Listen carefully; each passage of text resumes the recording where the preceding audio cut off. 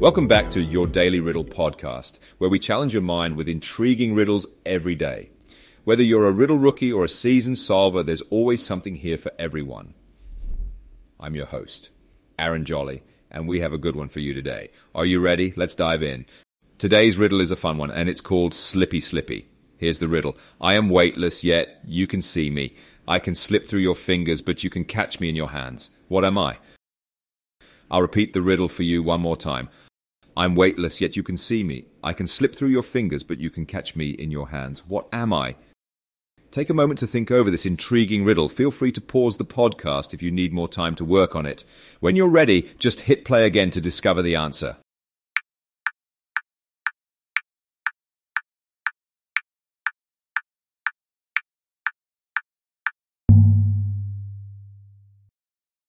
Welcome back. Now let's reveal the answer together. The answer to the riddle is light. In the riddle, the answer light is characterized by its unique properties. Light is weightless, as it has no mass and is not affected by gravity.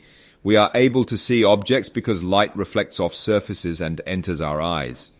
While light is not a tangible object and cannot be physically held or grasped, it can still be indirectly caught or manipulated using your hands or other objects. For example, you can create shadows, reflect light off surfaces, or focus it with a lens. These qualities make light the appropriate answer to the riddle, capturing the essence of its enigmatic nature.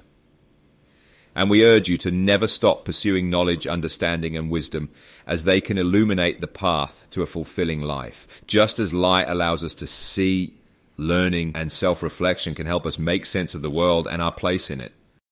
So, once again, that wraps up another episode of Your Daily Riddle. If you have any thoughts to share, send us a message on Twitter at Daily Riddle Pod. We'd love to hear from all of our rookie riddlers and seasoned solvers out there. Make sure to subscribe and join us again tomorrow for another exciting riddle. Until then, be well.